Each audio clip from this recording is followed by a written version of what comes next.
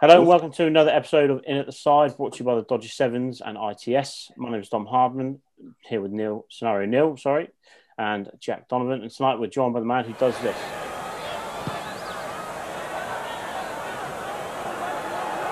Reihana. Oh, it's good stepping by Bruce Reihana.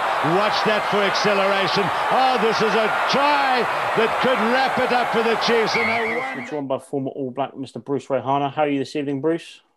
Good, thank you. You guys? Yeah, very good. Good. Right then, we'll just start standard In at the Side questions on your career. How did you get involved in the game to start with? Well, as a Kiwi, if you didn't get involved in rugby, there was something wrong with you. So, Fortunately, I was lucky enough just to follow suit, and weirdly enough, fell in love with the game, playing on frosty mornings and wearing no shoes, because at that stage we could only wear bare feet.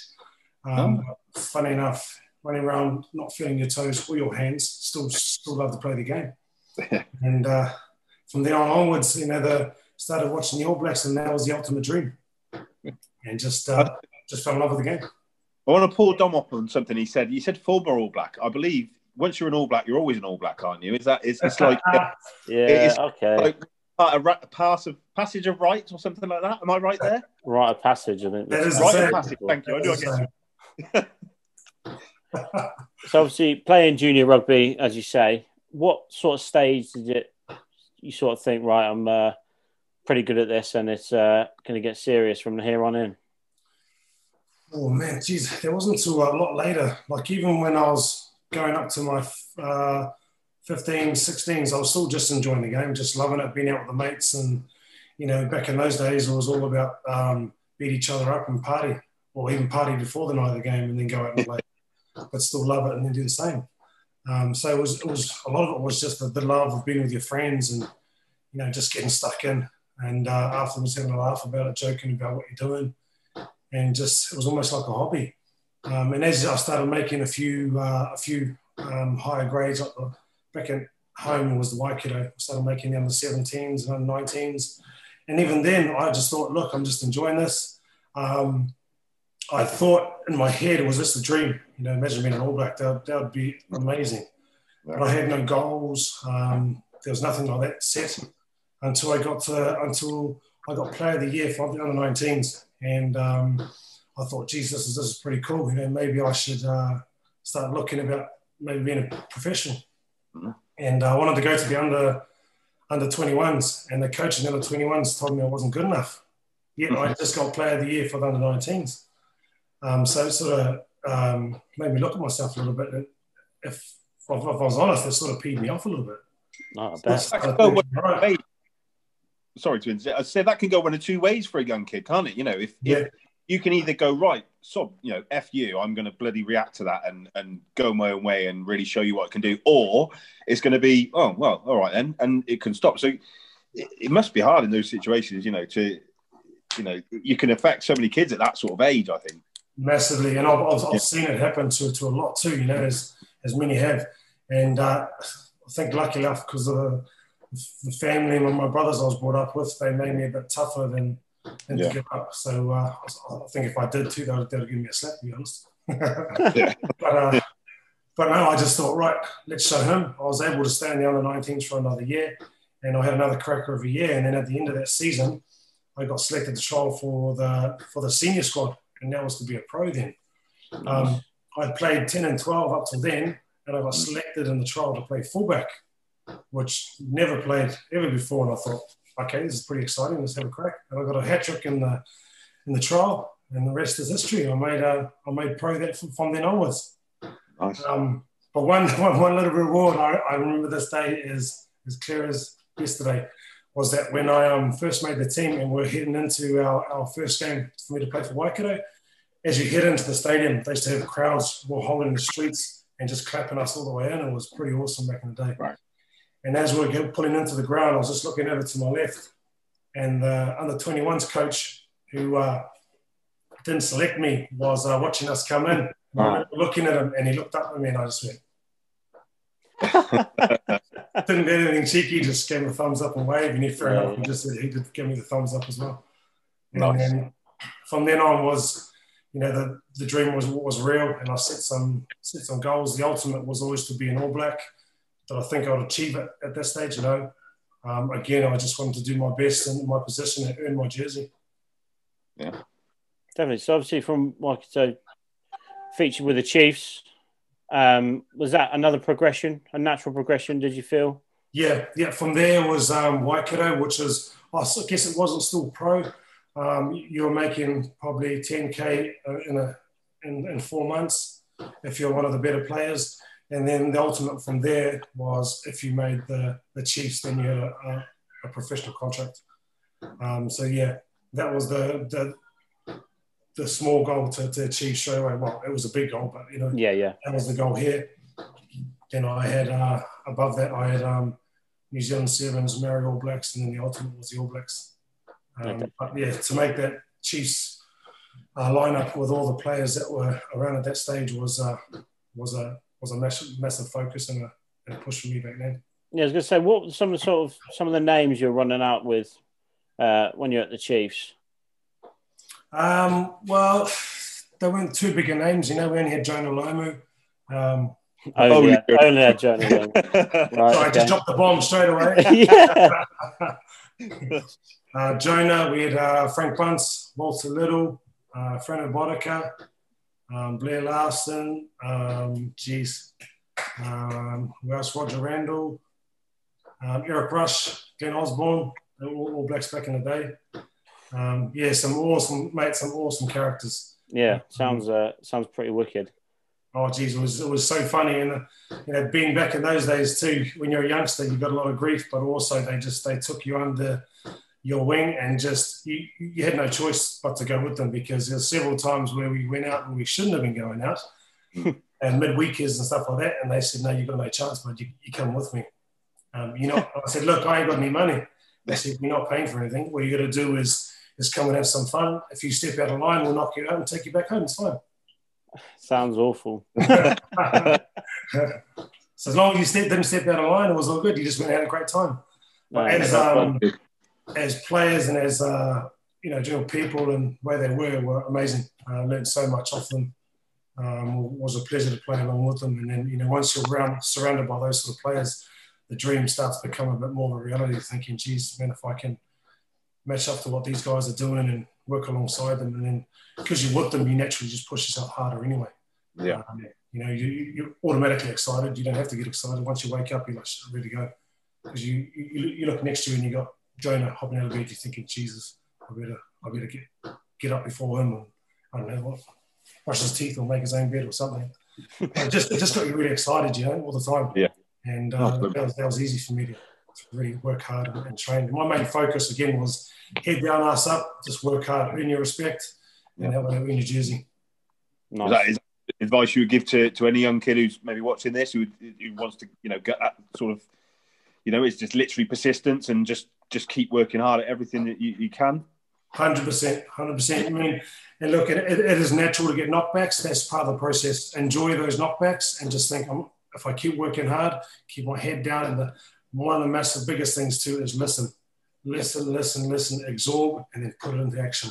Okay, you'll have a lot of bumps along the way, but that's how we learn and get better. You don't have those bumps, you don't improve. But just keep positive. Keep positive, thinking if I be persistent in the process and I do the fundamentals right, then I can make it. Yeah. So, we're saying culture and everything, like growing up in New Zealand, actually playing as a junior there. Obviously, I know, sort of jumping the gun a little bit here. Sorry, guys, about the coaching. Do you find there's a much different culture in junior rugby over in New Zealand compared to England? Because is it something where in New Zealand you're naturally going to put the work in regardless of who asks you, maybe, because it is you're almost born expected to pick up a rugby ball and it's ingrained into the culture, whereas over here, obviously, there's a lot of different battling sports. Do you find there is a difference in that sort of ethos as a junior rugby player? Yeah, good call. No, definitely. From when I was a youngster growing up, it was all about huge respect for whoever was your coach, and just get stuck in and work really hard, because you got so many good players around you, and if you don't, you just get left behind. But it's just part of the culture over there, where everyone believes and works hard for each other.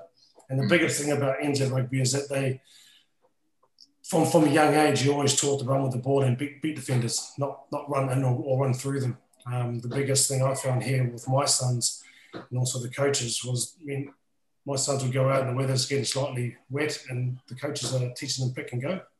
I was like, geez, what's going on here?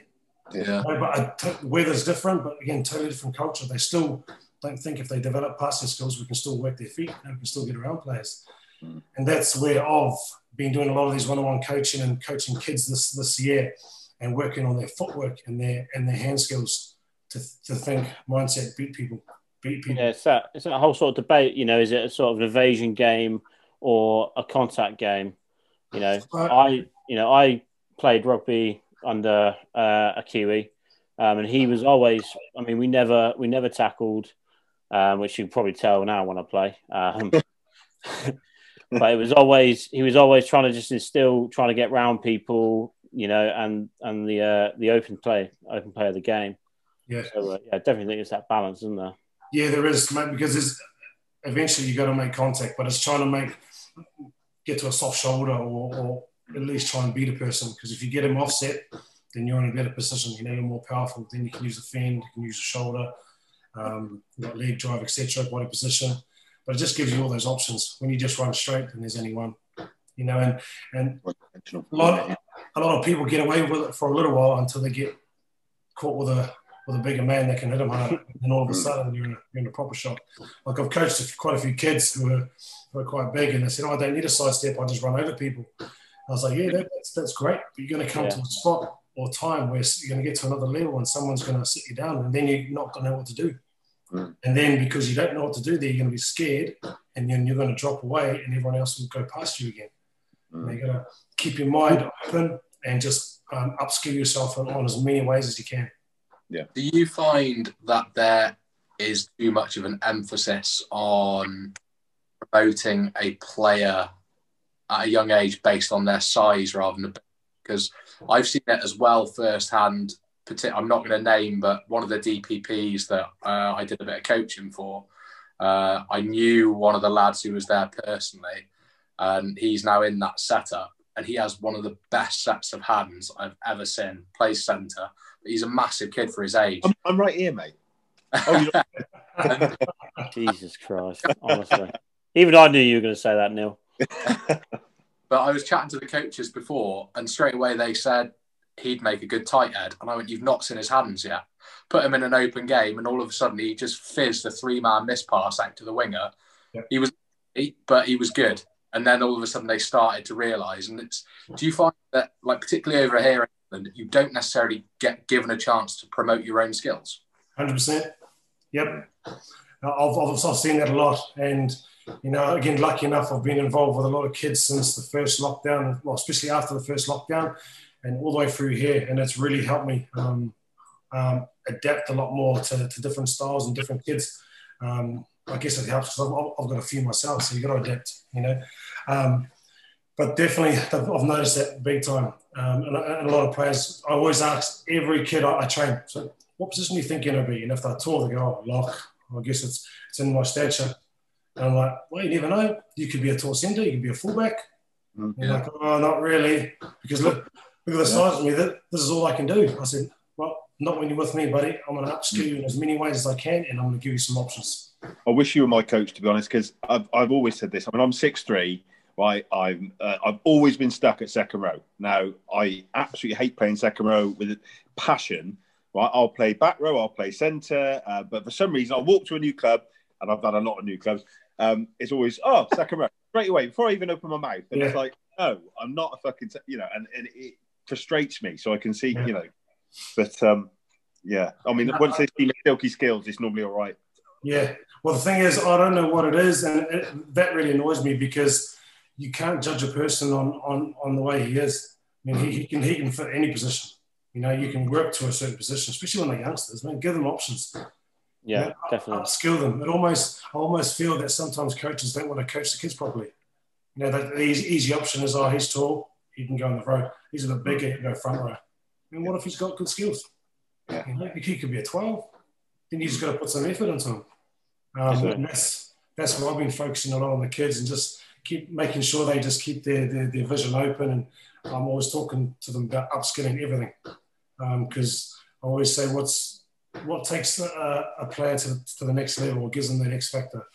And there's various questions, but I say, look, if you got quick feet, you got quick hands, you can play anyway. If you got quick feet and quick hands, then it buys you time. Then on top of that, it gives you vision. You got more time and vision, then you're relaxed. And then all of a sudden with that, you become more confident.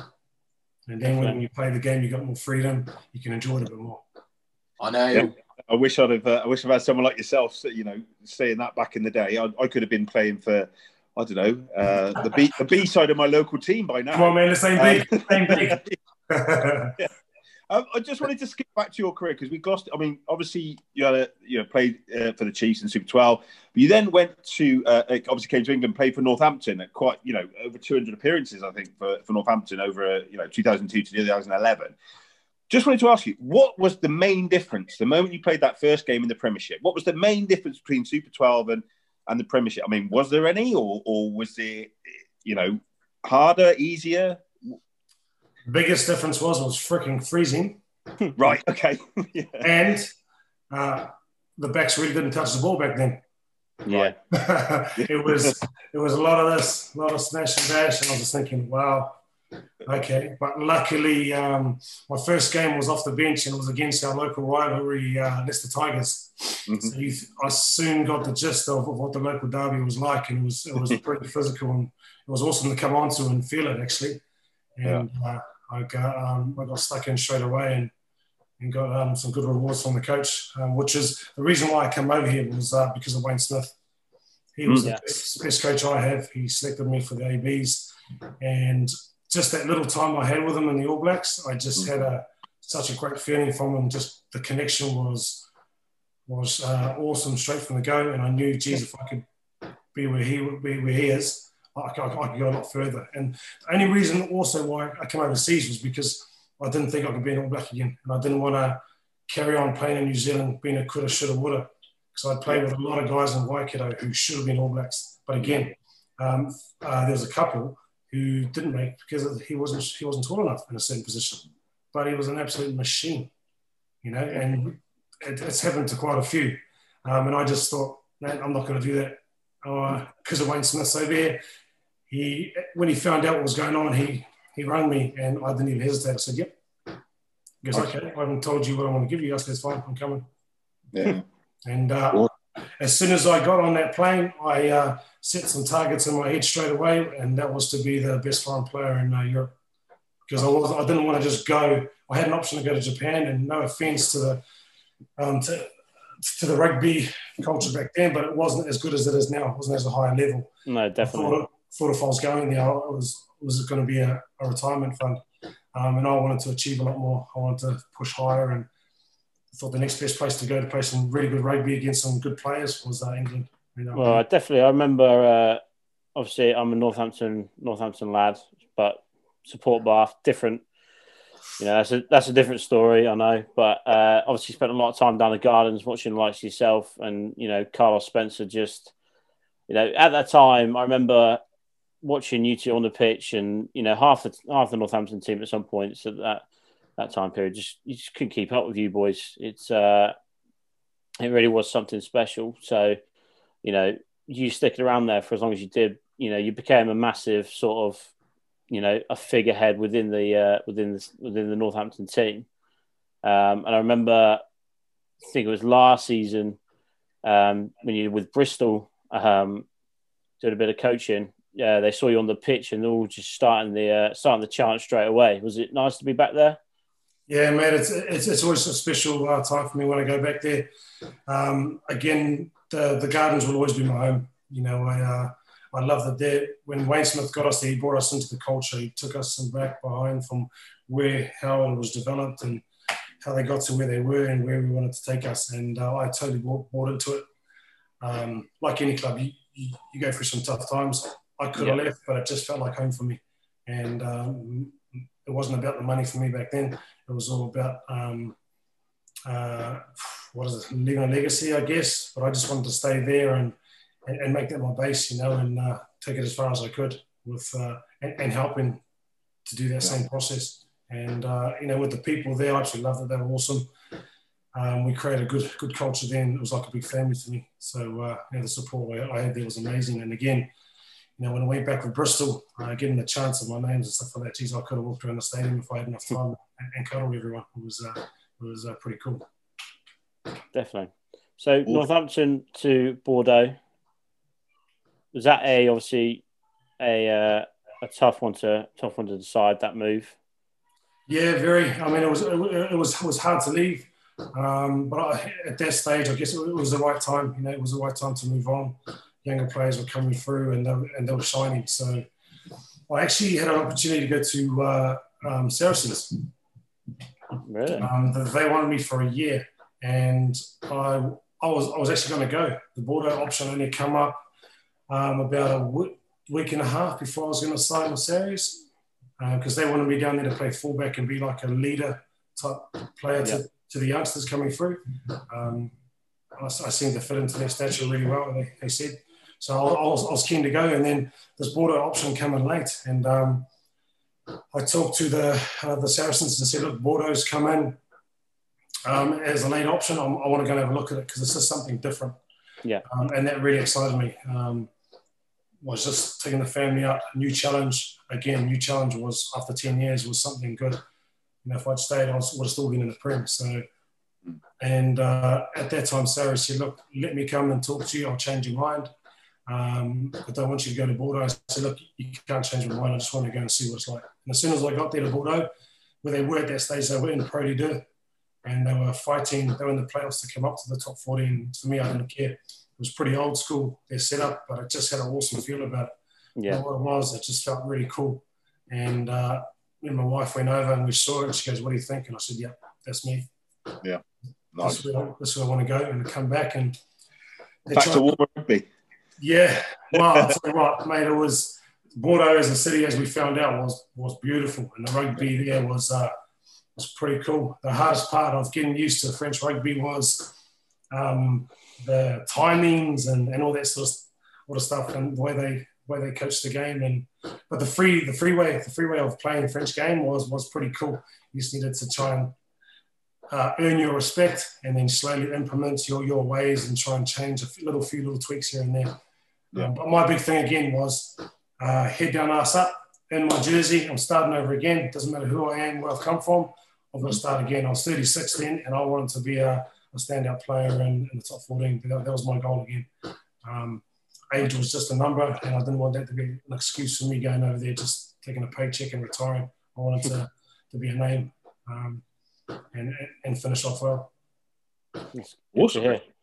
I think we'll just jump back because obviously we've glossed over the probably the highlight, playing for New Zealand in 2000, and then representing the Sevens in 98 and 2002. First of all, how does representing the Sevens team come about? Because I know they use it to sort of blood younger players and get them used to a bit of international standard of play. Is that common? Do they have mass recruitment, or how does that come about? Well, when in New Zealand, the biggest game, we all start playing in New Zealand in the backyards and the fields and having competitions. Is touch rugby is massive, and that's where we learn to evade people, to get decent ball skills and move the ball around really, really, really efficiently. And then we go into sevens. And if you're an outside back or any back, wanted to develop his game, sevens was the perfect place. Footwork, skills, passing, seeing space and trying to attack it. So that developed from there. I played through Waikato. But then once we got into the Chiefs, you couldn't be selected for the New Zealand Sevens. So that was a little bit of a disappointment for me. But again, being able to make a pro was the priority. But when the Commonwealth Games come in, it happened when it was in between both seasons. Yeah. So we're able to the best players in New Zealand were able to trial to try and make that sevens team to get to the Commonwealth Games. So they opened it up to all Super 12 players who were keen to play in the sevens to go to the trial. And if you're good enough, you made it. Wow. And I was lucky enough to make it. And mate, it was awesome. But I tell you what, I've never worked so hard in my life. Gordon Titchens thrashed the shit out of us. So talk us through that sort of recruitment tryout process, because I don't think there's something we have nowadays in the modern game. Yeah, well, I tell you what, the recruitment stage of it wasn't name or anything. It was pretty much if you could handle Gordon Kitchen's fitness regime and you passed his tests, you were in selection, unless you were Jonah Lomu. Yeah. Yeah. Because Jonah wasn't the fittest, obviously. I mean, at 6'5" and 118 kilos, you wouldn't expect him to be winning all the tests. But he could. He was a game changer. Yeah. But the rest of us, we got flogged, and if you couldn't handle it, then unfortunately you're put on the sideline. Wasn't Jonah lined up? I think because when we had Sean Fitzpatrick on, he said that Jonah Lomu was literally on the steps of the plane, ready to go to the Commonwealth Games. Which was it '98, and he got the call up to go and play for the All Blacks, I think, something like that. And that's the World Cup where he proper broke onto the scene, like absolutely ragdolled England all over the place. Oh, that was 95. I think 95. Yes, that's right. But apparently he was due to literally with the team, the 7 team, ready to go away, and got the call up. So that's bad, isn't it? To think that if he'd have gone on that Sevens tour, I mean, you probably still have come through, wouldn't he? But even still, you wouldn't have had him at that, at that World Cup. So I think Mike Catt would have been a bit happier. Yeah. Well, I think they had quietly been keeping their eyes on him. I mean, when he played at Colston College, he was a number 8 back then. And he was scoring tries like he was doing on the wing from number 8 picking and going. I mean, seriously. Yeah. And then as a winger, when I was back home, because I was thinking, right, fullback wing, that's my angle to go for All Black. And then back then when the All Black coaches decided to try Jonah on the wing, I was like, oh, dreams, gone. Yeah. And then literally when he started playing, you're just like, oh my gosh, this guy is just another level. Special. Oh, mate, it was unbelievable. But again, such a gentleman. I couldn't pick more of a gentleman in the game. I mean, for such a superstar, he was just like us having a chat. He would, if you're with him, go anywhere. He'd shout you everything. He wouldn't let you pay for anything, because he was in a good place. But again, he's just so humble, would do anything for anyone. But you get him on that field, geez, watch out. Yeah. And trust me, I had a Mike Catt moment, and it wasn't nice. No. Seeing those thighs coming towards you, you think, go low. But really? I'll tell you what, let me tell you the story. Okay, we were playing against some Counties Mullingar versus Waikato. And you always get excited about these games until you see Jonah Lomu on one wing and you got Joey Venderi on the other. And you think, shit. Okay. This is one of those games you can't just rock up into and think you're going to do well. So I had a little process in my head of every time they were spinning the ball out, I would try and read it and sprint up as quick as I can. As soon as the ball got to Jonah, I would just try and wrap my arms and legs around one of his legs and try and take him down. Managed to do so a couple of times because he didn't have the amount of speed. Yeah. Second half, I ended up being fullback. And we said to our 9s and 10s, do not kick the ball to Jonah straight. Make it contestable. Okay, so this one certain part of the game, our stupid number 9, ended up kicking a long flat one to him. And I was thinking, oh no, we're in trouble here. But I was at fullback, so I was like, it's not too bad. We've got our centres attacking him. At that given stage, our centres decided to play touch rugby, didn't they? And I was watching it. Who were the centres? Mate, well, they were big boys. It was Scott McLeod and Matthew Cooper. They were 102 kilos each. And they just decided to do the old yours. And mate, I could see it happening, and I was thinking, oh no. And anyway, he started breaking the line. I thought, geez, this is gonna hurt. And then I looked outside and he had Joey Venderi. So I thought, oh good, he's gonna pass it. And then as I saw his face and his legs getting close, I was thinking, shit, he's not gonna pass it. And my thought process, I had about 3 or 4 seconds, and literally, I was thinking, right, naturally, legs, go for his legs. Am I allowed to swear on here? Yeah, go for it. Yeah, I mean, I looked at his legs and I thought straight away, fuck that. I'm not going for those legs. I'm not going for those. Mate, one of his legs was the size of my hip. I was thinking, I'm no way putting my head and shoulders there. So I thought, right, next plan, go high. And I looked up and thought, geez, fuck that too. So literally in those 3 seconds, I thought that, and then I ended up closing my eyes and just throwing myself at him and did a double backwards roll and got up scoring stars. Oh, but when I looked back on the play, he actually hit me, and I flew back. He stopped for a minute, so I gave him that as a tackle, and our number 9 came and jumped on him. So got him. Fair play. Well, you're a big. I would never, I think centers did personally. Yeah. I was just a speed bump, Yeah. Crazy. Yeah. So, coming on to current rugby events, let's say. We've had a involvement with Bristol more recently than not. What do you think's going well in the Premiership at the moment in general, despite everything that's going on? Well, I think the hardest part they've got to do is, stay away from doing anything silly and keep as fit as they can and not catch COVID, because otherwise it affects the whole team. I guess that's the biggest battle. But on-field action, there's quite a mixture of play going on at the moment for a lot of teams. There's quite a few teams struggling. And I guess I can only imagine through what they're going through of how strict everything has to be. That alone would be quite tough. And then when you've got a few cases, you get disruption and a bit of unbalance amongst the team, and it just throws things out a little bit, I guess.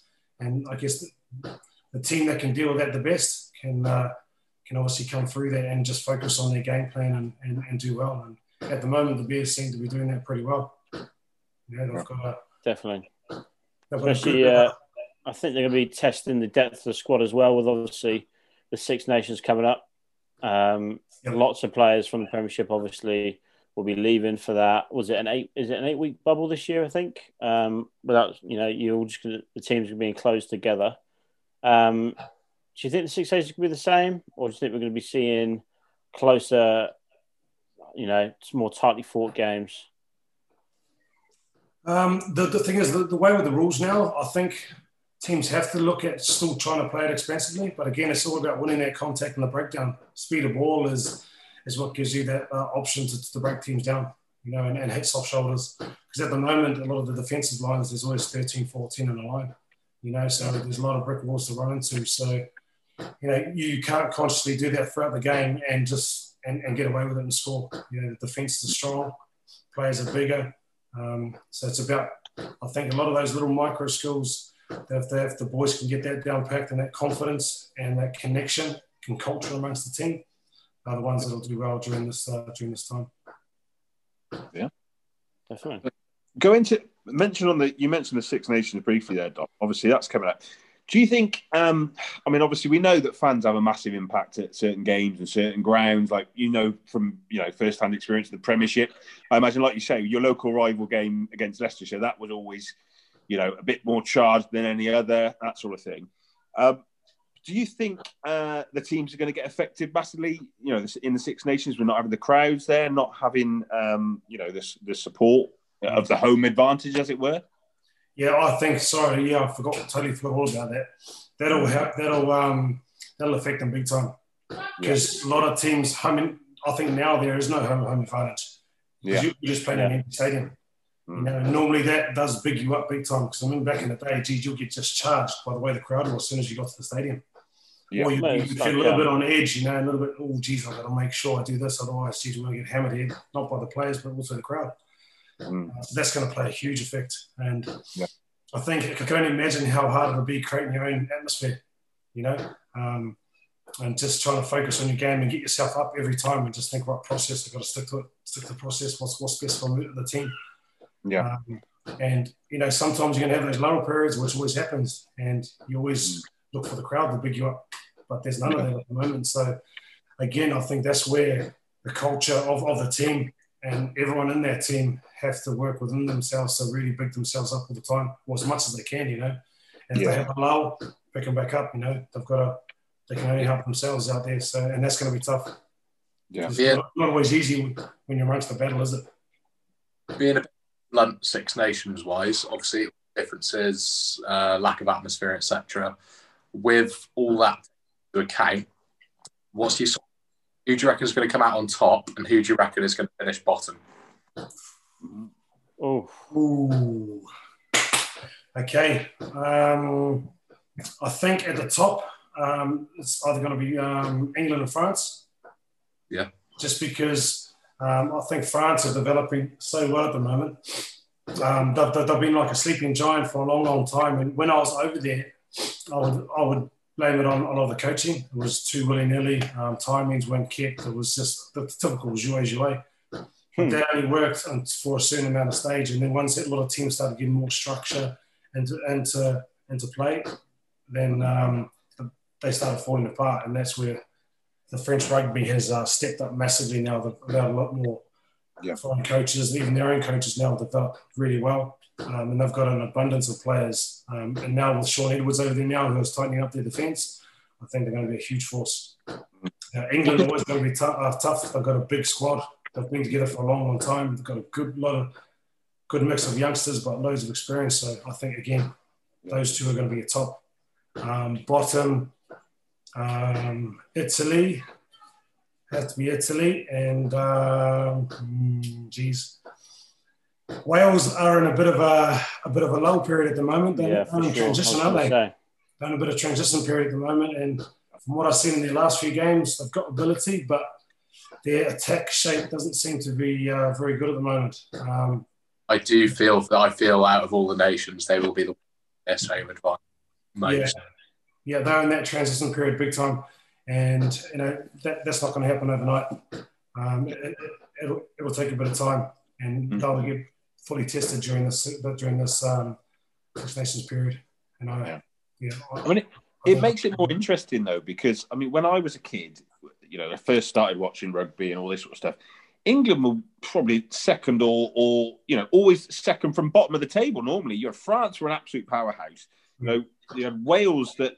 Well, to be fair, back in the day they weren't very good, but France, especially, with a team to watch out for. Ireland, and it certainly in the Six Nations, it's been boring some years because England have been that much step above any other team in there. But like you say, with France coming through, they've got such a young squad. They could be an absolutely power. The winners of the tournament, Grand Slam, for the next 8 years if they they carry on with the expansive rugby they were playing before. Do you think that England are, in a way, at risk of sort of playing the same way they've played and getting caught out? Do you think that some of the other nations can kind of capitalise on that, or do you think that Eddie's sort of constantly changing it up? I would think Eddie would be smart enough to have something in his toolbox, because at that level you've got to be able to keep switching it up, because you will get found out. At the elite level, you can play for a certain way, but the biggest thing when you get to that level, you have a system and a structure, and all you need to do is make a few little tweaks that just change the point of entry, etc., and the coach you're going to target, and it can just make massive differences. It doesn't need to be a massive change. It's just little tweaks every here and there can just put teams off, because the analysis they do these days is unbelievable. You can see what. Every bit of structure, every bit of move you make, you can pick them apart easily. So you need to make little tweaks, and that might just catch a defender out of line because he's thinking you're going to do one thing, but you just pop out the shoulder and do another. So, Eddie being as experienced as he is, I can imagine he's got a few little tricks up his sleeve. Yeah. Definitely. But then again, most of it does come down to on the day and the pressure you're feeling. If you can absorb the pressure, then it comes down to those little skill sets, those micro skill sets that make the difference. Awesome. Last thing on the Six Nations from me. Obviously, a lot of press recently about the Ladies Six Nations being cancelled, postponed, whatever you want to call it. Why do you think that's come about? And, what do you think really allows the men's game to be carried on and not the women's, so to speak? It's a good question. It's a tricky one, and obviously, if you don't want to answer it, or I'm not too sure on that either. And I couldn't give a proper answer. Any you guys got any other thoughts on it? My only thought would be there's been talk about the fact they're now looking into introducing COVID testing into the women's 15. I just think that's been overlooked, and it's more about the testing rather than the out-and-out. No, definitely. Okay, cool. So I guess it comes down to a money factor then, doesn't it? Well, that's what I was thinking as well. Yeah, it has to be. final little part from you, Bruce. Rayhana Rugby up and running now. Anything you want to just mention that we talked about your coaching style and what you plan on? But yeah, do you want to just give that a little plug? Yeah, no, Rayhana Rugby, we started in the summer, and the biggest thing for me was my motto was the go mad, or MAD, means make a difference. So make a difference in whoever I'm coaching's life, whether it be with their skill ability, confidence. Confidence is a big one, and giving kids options. And the biggest thing I keep working on them for is to keep armouring what we say their toolbox, so they've got an abundance of skills to put out at any time if they need to. And then that gives them options to play in different positions if they need to. Although they can't. Then if someone sees their size, they say, look, well, you can't really catch a ball. Well, you're only going here. Whereas if they can come out and say, look, I can kick, I can pass, I can beat defenders, I can defend as well, then you got options. So the biggest thing I'm trying to open up all kids' eyes, and even some of the adults I'm coaching, and just saying, look, you don't have to just because you're playing one position, you don't have to just have this one skill set. Give yourself more options, because that's what's going to set you elite and make you go up another level. And if you look at all the best players, the reason why they're there is because they've got X factor. So what can give you X factor? What position do you want to play? And let's fill that position with a lot of skill sets, so you've got options. And then if you see things, then you can implement them because you've got the skill set. I'd hate you to come up around a situation where you think, I'm going to need to pass it or I need to kick it. Well, I can't because I'm not too sure how to do it. So I'm trying to give all the kids I coach and the seniors those options to, if that does come up, I'm going to put my hand up and say, look, I'm better than everyone else because I can do this. I can also do that. And also I can see what I'm doing and make better decisions. So really trying to develop them that way. And the biggest thing too is enjoying that process, they're doing it with their smiles on their faces and enjoying it and seeing them improve is the biggest thing. And they've got to want to do it too. Not forceful. I wish my way is trying to aim and get a good feeling for the kid, because everyone's different. Everyone's got a different tick box, which makes them want to push harder and go to that next level. So you really got to bring yourself down into the level and get a feel for what the kid can really do. And then once you get into that little area, then you can really make some big differences and changes in their pathway. But it's been really enjoyable. We're looking at getting our branding and our logo up and going soon, because we want to get some clothing range out as well, so we can feel like we're part of a family. We need some clothing and all the coaching I'm doing, and we get a logo set and get everyone to feel a part as one. And, they can push and set some big goals and think, look, I can get there on this pathway. Definitely. Well, thank you very much for joining us, Bruce. Yeah, I've got just a couple of very quick scenarios. You've actually got some this week. Well, it's the we're back in lockdown, so I brought that one back. Oh, blimey. Favourite one, and the Saw one I was thinking about as well. But no, so obviously you might notice the name. I've been tasked with coming up with scenarios. I'm not very good at coming up with them, but we've got a long-running one that is a lockdown question. Now, you've been forced to be locked down in your house with a player you've played with in your career. You can't go out at all. You're having food brought to you. You're in a complete bubble for 2 weeks. Who, out of anyone you've ever played with, would make it an absolute living hell, and why? Well, there's so many, to be fair. There is loads. Who would it be? Oh, man. Oh, let me think. I'm going to throw someone under the bus. Throw many under the bus, because they would do it to me too. Yeah, exactly. Let's think. I'll think of a Kiwi, and then we'll do an English. Oh, sounds good. Yeah. Okay, so a Kiwi would be Eric Rush. All right. Okay. Yeah. And why is that? Mainly because I'm only doing it because it'll be payback when he got me back in my time. But he got me many times, actually. Just the way, I guess, it won't be Eric Rush because he's actually funny. So I'll actually laugh a lot, even though he pisses me off. Right, okay. We have to be one of our filthy forwards, I guess, just because of their habits. Or let's go Rhys Duggan. Right, okay. Why is that then? a little number 9 who plays back in NZ, nicknamed the Rat. Just you said the Rash. The Rat. Oh, the Rat. The Rash would be a bad name. Rat, anything. That's fine. I think mainly just because number 9's always annoying. They talk too much. They think of the man. They try and control you. But that's why they're good at their jobs, I guess. Very good point. And an Englishman? Well, not necessarily an Englishman, but someone you played with in England, obviously. Englishman, jeepers. That would have to be. I know he's actually Kiwi. I was going to say no. I'm not going to say him. Let's go. A famous one. Let's go. Steve Thompson. Oh right. Okay. Tomo. I would not want to spend 2 weeks with him in the house. Eating habits, hygiene, trying to dominate the situation. No. You never get to watch what you want to watch what you want to watch on telly, all that sort of thing. No, you'll be totally in his control. Yeah. You'll be constantly getting each other's head. It'll be horrible. Okay, and just give me one name for someone who'd make it an absolute breeze then. Who could you just do 2 weeks with like that? Kiwi, Jonah Lomu. Right. Good show. Yeah. Easy. Englishman. Ben Cohen. Ben Cohen, yeah. Yeah. It's been many years with him. I had some great times with him playing, being a fullback and having him on the wing was amazing. Yeah. And have someone of his stature and his size with his skill sets as well was awesome. He'd be easy to get along with. Spend so much time with him already. Perfect. Right. Well, I've got one more question then. Right. You have to. This starts a bit weird. You have to just bear with me.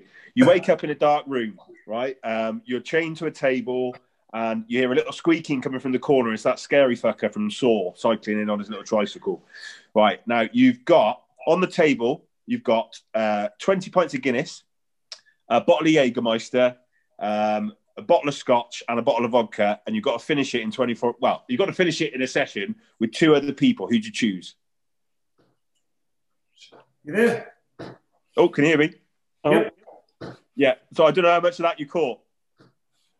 Sorry, say that last bit. Well, so you wake up in the room. There's all these drinks on the table, ridiculous amount of drinks. You've got to pick 2 people to help you see them off in a drinking session. Who'd you pick? Wow. The first one will be a prop from back in NZ called Deacon Manu. Right. I've never seen anyone do a jug as quick as he could. 3 seconds. And who would be one over here? Let's pick an Englishman.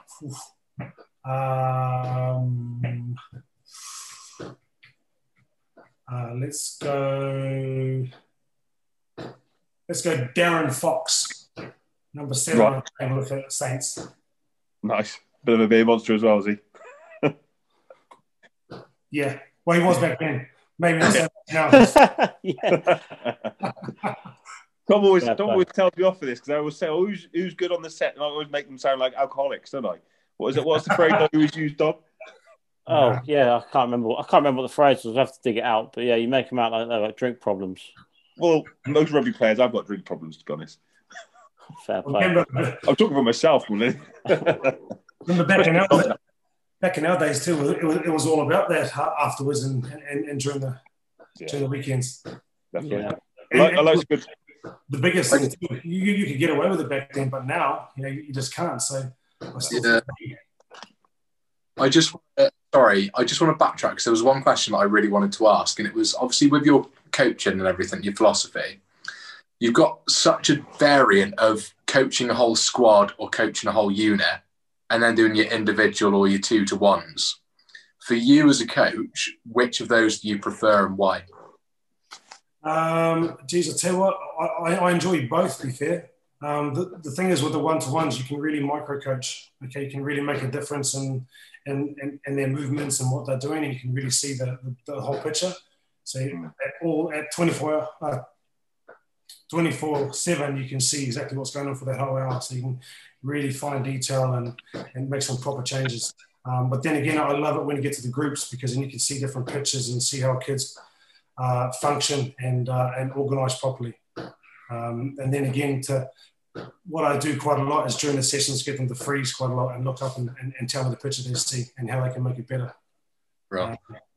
And that's how I do a lot of my coaching, get them to feedback and tell me how they can implement a better structure or a better move to find the space and why. Love that. The last thing that I did want to ask, any rugby player, particularly like you saying about that when you were sort of under 19s and you got told no, any rugby player who has a doubt about trying to further their career, what's the one piece of advice you'd give them? Well, geez, just stay positive. Stay positive and keep chasing your goal. The biggest things I would say is any player now from even a young age, set some high goals and aim for the highest, whether it be for England, for Wales, whatever it is. Always put that as your ultimate goal and then set some little targets down below it and just push yourself.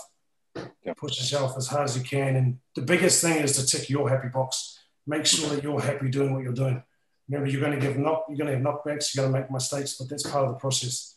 Yeah. Okay, you have to make mistakes to get better, but you've got to start enjoying that part of it because you got to look past that and think when you do the things well, look at the reward you feel. So keep thinking when you're feeling down, look at the reward.